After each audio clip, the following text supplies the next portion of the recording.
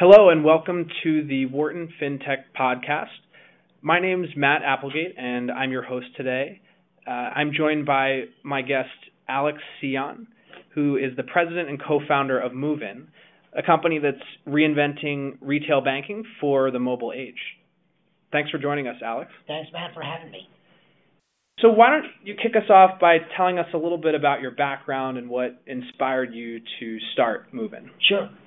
So I've been in the financial services industry for over 20 years, starting kind of in the 90s and sort of the beginning of the dot-com era in investment banking. And my career path essentially been tracing how technology from the early 90s to today has really impacted the way financial services and in particular retail financial services has worked. So, during that path, I spent time in the consulting space, like I said, investment banking. I also spent a good amount of time at Citigroup, where I helped to launch a digital direct brokerage and banking business there, and then also time at the digital marketing agency space. And then, from that experience, essentially,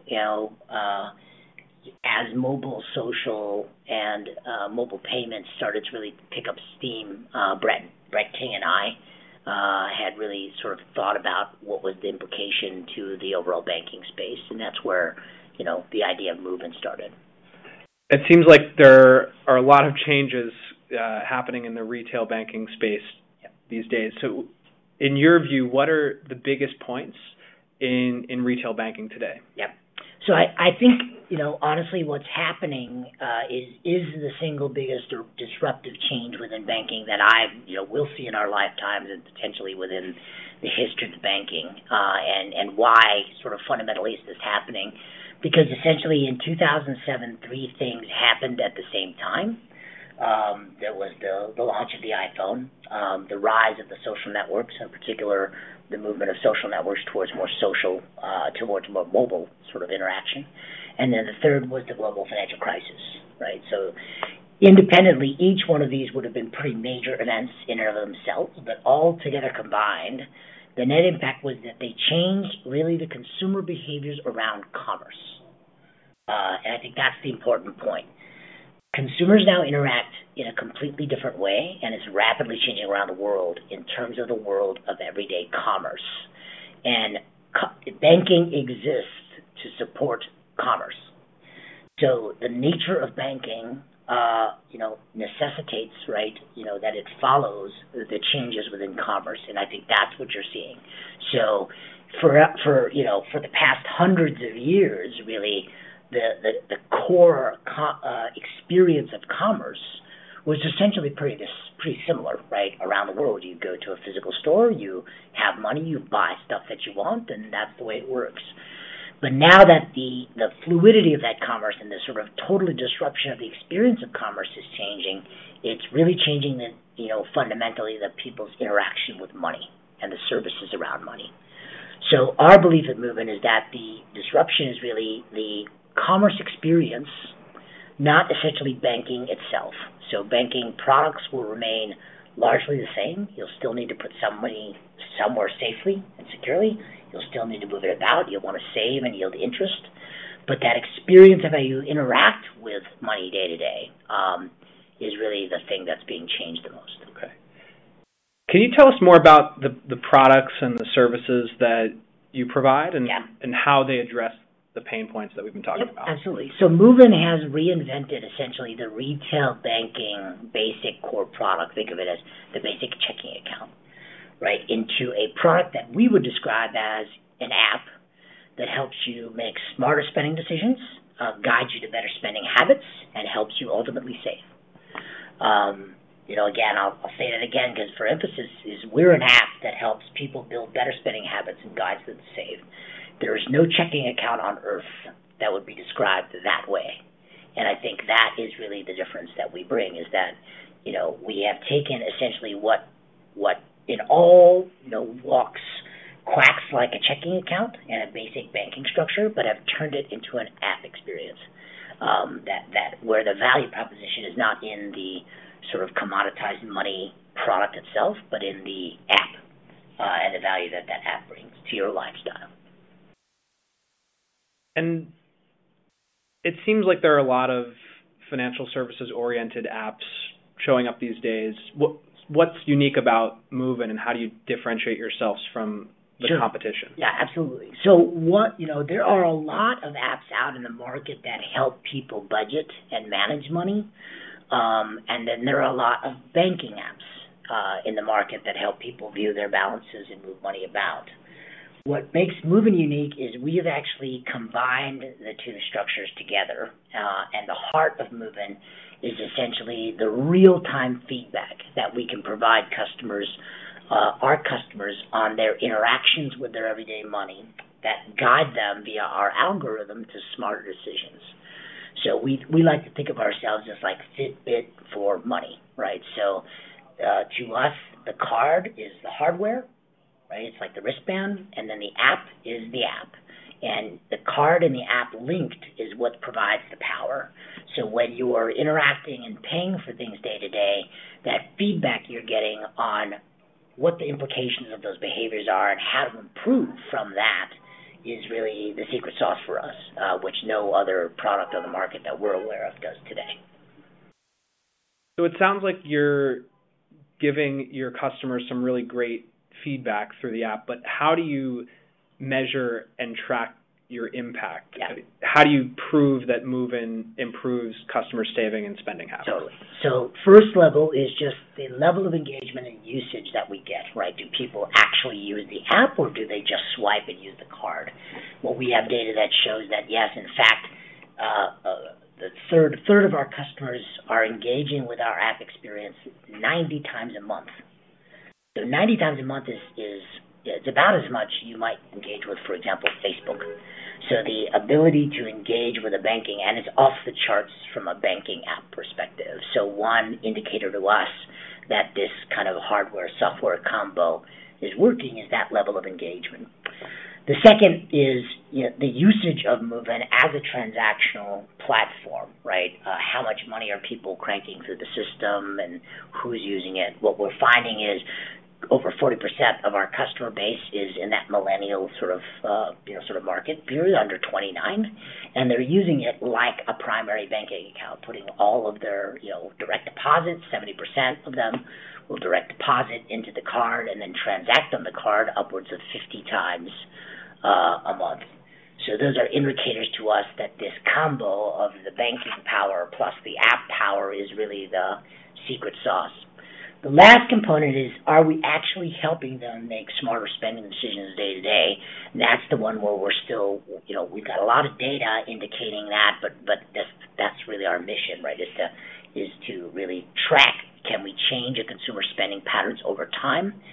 Still too early to tell on that, but the indicators are that they're definitely using Moven to manage their discretionary spend. So the things that dining out, travel, the things that you would want to be mindful on and control are the things that they're spending on the Moven card, which I think is a good leading indicator of potentially our ability to influence decisions on that level.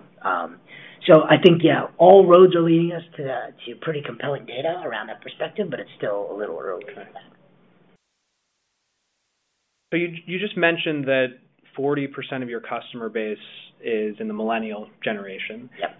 And I recently read a study by PwC which showed that over 2/3 of millennials currently use or are considering using mobile banking services. Yep. Versus under half of baby boomers, Yep. for example. Are you actively targeting millennials, or is this something that's just come about by nature of the marketplace? And have you found it challenging to connect with some of the older generations? Sure, that's a good question. So I think we, by our very nature of how we sell the product, like I said, it's not a checking account, but it's an app that will help you build better spending habits. And the primary ways in which we marketed the app was via social networks and digital channels. And the call to action was download the app, right, not open an account. So by the very nature of that, I think it just naturally skewed towards that younger audience that would be sort of, would definitely be compelled by that kind of interaction versus a older audience who might be, more think differently about that type of interaction. So I think that's, probably, not an explicit target against millennials, but that it just gravitates towards the behaviors that match with them. And I actually don't think we do have customers in pretty much across the board in terms of our overall customer base. I wouldn't say it's a challenge targeting older users, but I think it's more just the idea that, our app is a lifestyle tool. So if money management and living commerce on your phone is your behavior pattern, then moving is going to seem very natural to you. Which I think is, in our belief is going to be a universal behavior very soon, but maybe is really concentrated just in that millennial base right now. And are there opportunities for millennials to sort of influence older generations? Do you see trends moving in that direction? Or? Yeah, no, absolutely. I think one of the things that we get constant requests on from the older folks is, frankly, can I get a card for my kid in college, right? So tools like Venmo, tools like Move-In, the explosion of sort of P2P, I think has trained, both the younger generation and now kind of the older generation that core concept of moving money about between friends, right, is something that is really best done via mobile phones and digital.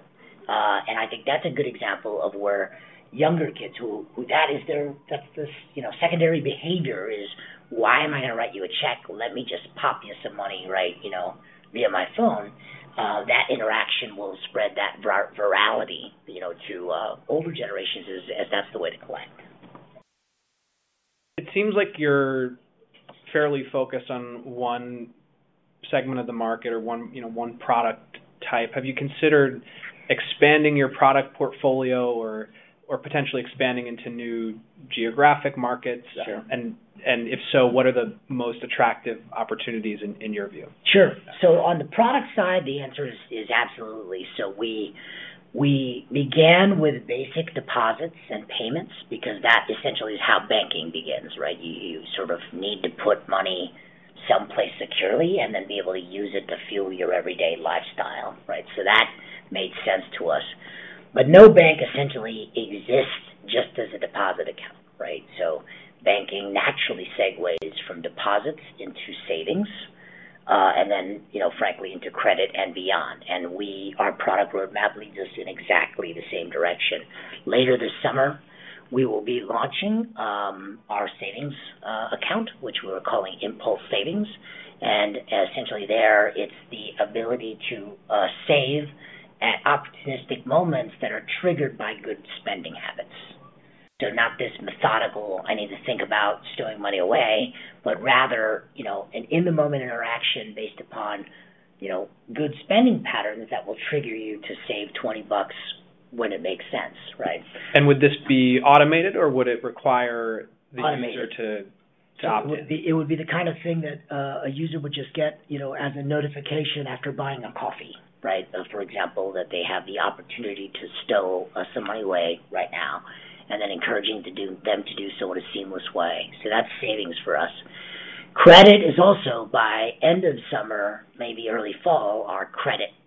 We're already experimenting today with credit in partnership with Payoff and Common Bond in particular, who both have products that appeal to our customer base. But the concept of credit to us is just a variety of spend.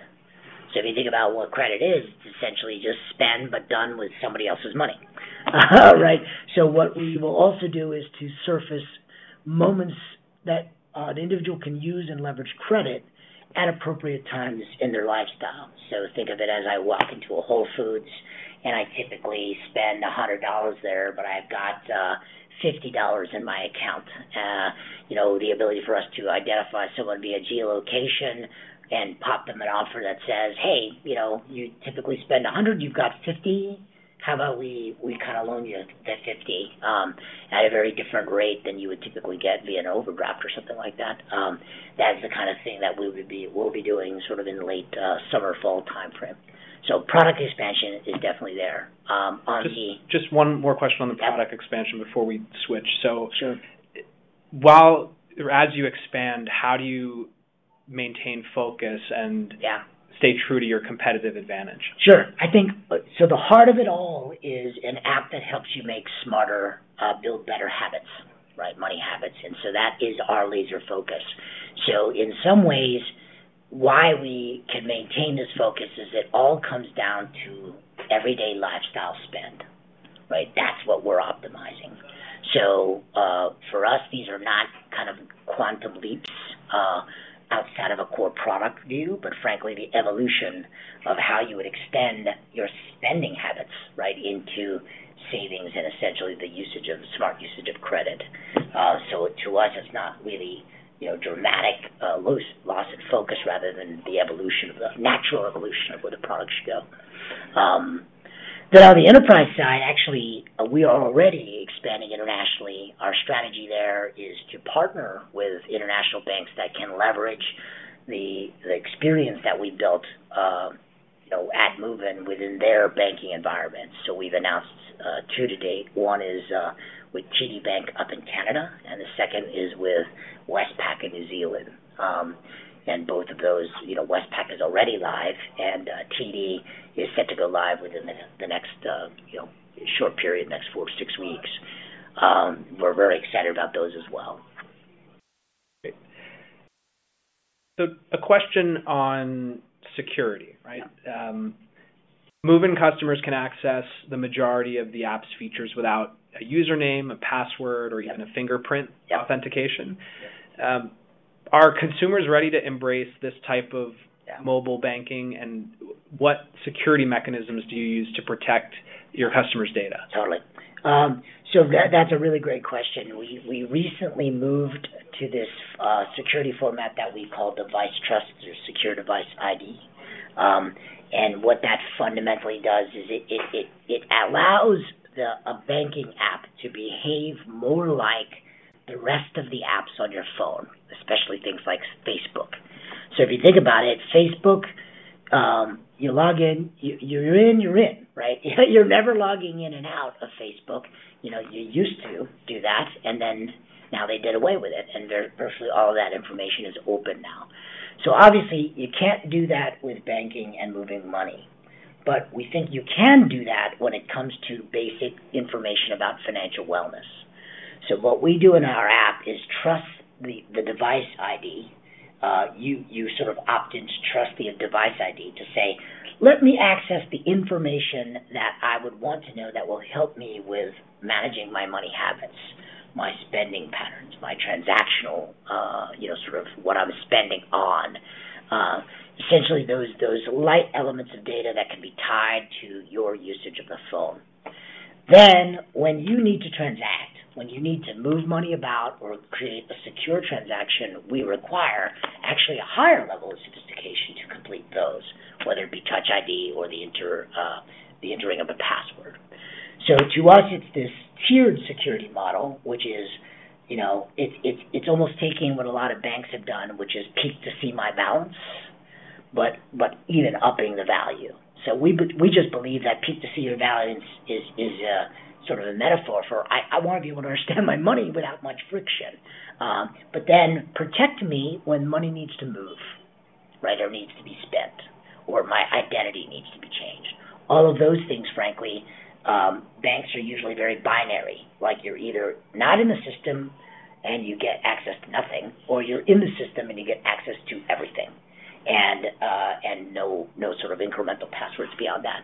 What we're saying is that when you're in the system and you need to make a transaction, we're actually making that have more friction, so that we can assure that your security is in place when money needs to move. Let's talk briefly about regulation. Mm-hmm. Do you interact with regulators at this stage? Is that something that's on your radar for the future? So structurally, we are not a regulated bank entity. We are a program manager that actually works with a bank in Kansas, and they're the regulated entity. That being said, we are their face to the customer, so we definitely deal with and live the world of dealing with customers in KYC and regulatory environments every day. And it's frankly our job, right, to really focus on that. And we actually have a lot of interactions with the regulators on a thought leadership basis because they look at what Moven is doing as a model and find it, one, pro-customer and extremely interesting in terms of what it might imply for the future of banking around the world. So we actually have dialogue with regulators at very senior levels from the United States and beyond because of that. But we're not. So I would probably say that we're actually at the forefront of regulatory sort of discussions, but not a regulated entity in and of ourselves, which is kind of an interesting place to be, right? And in some ways, I think a lot of the technology companies that are doing bank-ish type things, right, are just off the radar from regulators don't know how to deal with us yet in terms of, whether or not we're in the system or out. So let's change topics and talk about partnerships for a second.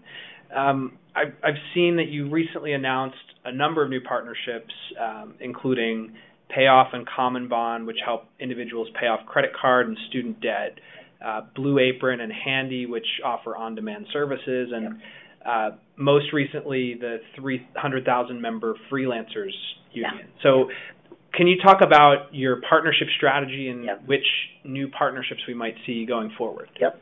Very simple. To us, the partnership strategy follows the customer, right? So we know we have a pretty clear idea on who our customer is and a clear mission in terms of what we do for them, which is to help them build better spending habits and ultimately, guide them to save. So you'll see that every one of our partnerships, whether it's on the commercial side like Blue Apron, right, or on the financial services side like Payoff, or frankly the Freelancers Union, which is kind of just a very targeted set of people who exhibit movement behaviors, all of them are to the service of that mission and that customer base. So our partnership strategy is simply extending our value proposition to our targeted customer set, knowing that we are the hub of essentially their daily commerce lifestyles. And earlier you mentioned partnering with banks, so with TD Bank, with Westpac. Yep. There's a lot of debate within the broader fintech community about whether fintech startups should displace or partner with traditional financial services providers like banks. What's your view? Sure.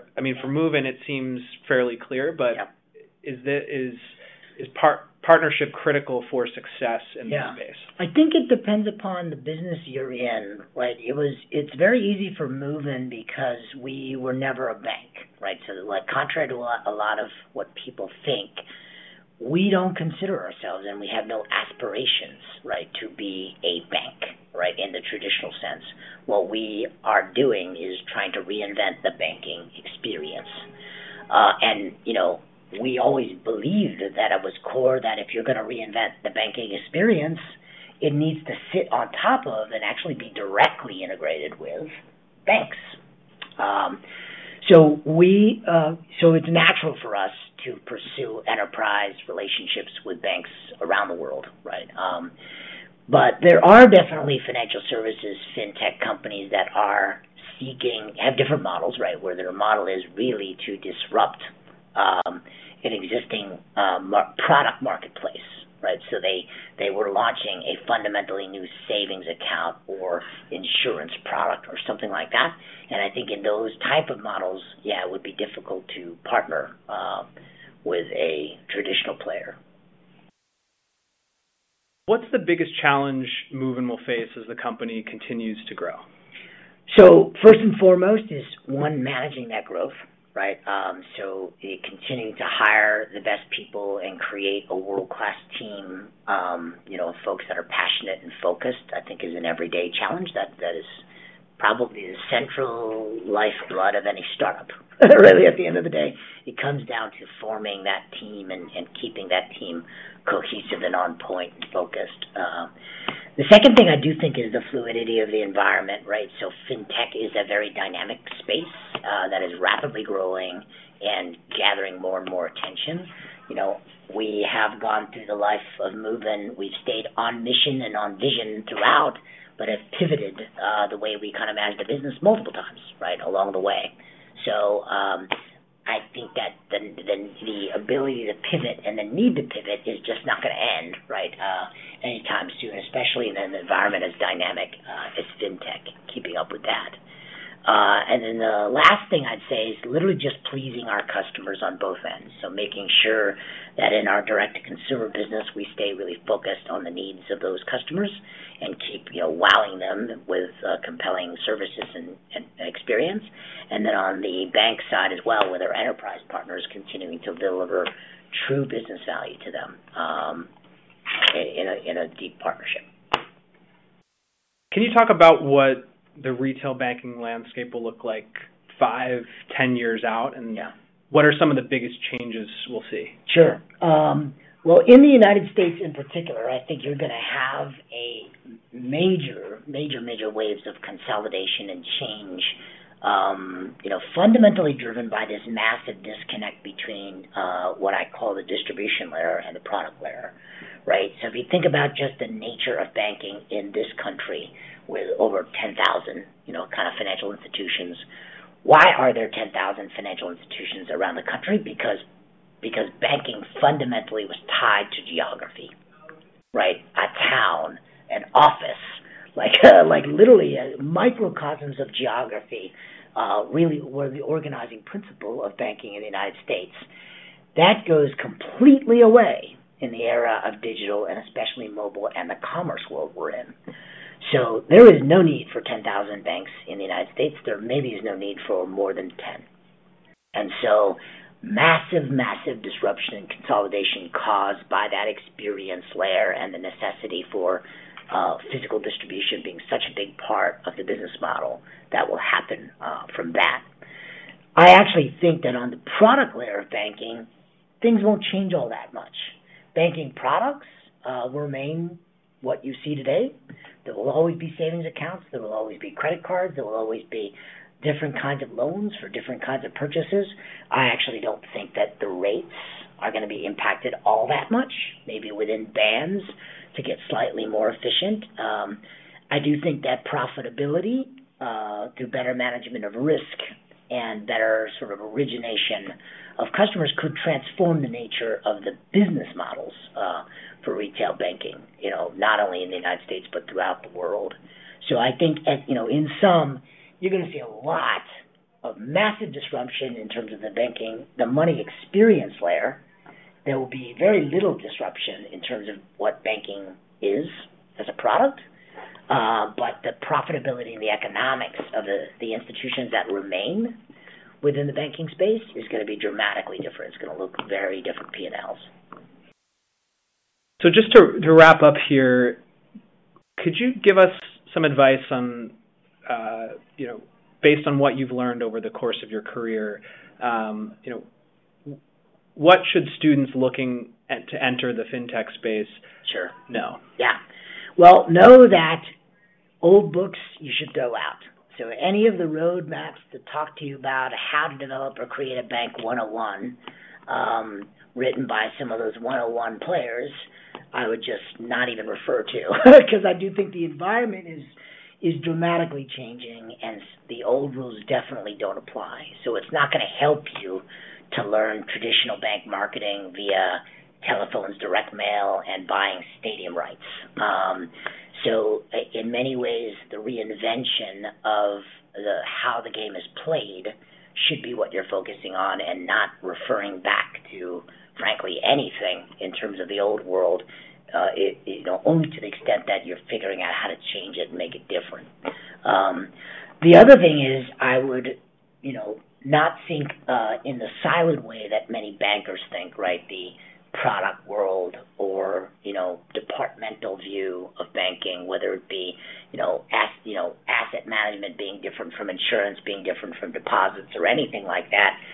In some ways, that is what Movin manifests, is that it's the product constructs, while they will still be there, won't be the organizing principle, right? It'll be this customer-centric approach, which frankly doesn't give a crap about product structures. That is what you've got to learn. And I think, again, that would be reemphasize that point that all of the old models and the old frameworks for how to think about being a banker are going to dramatically change. So,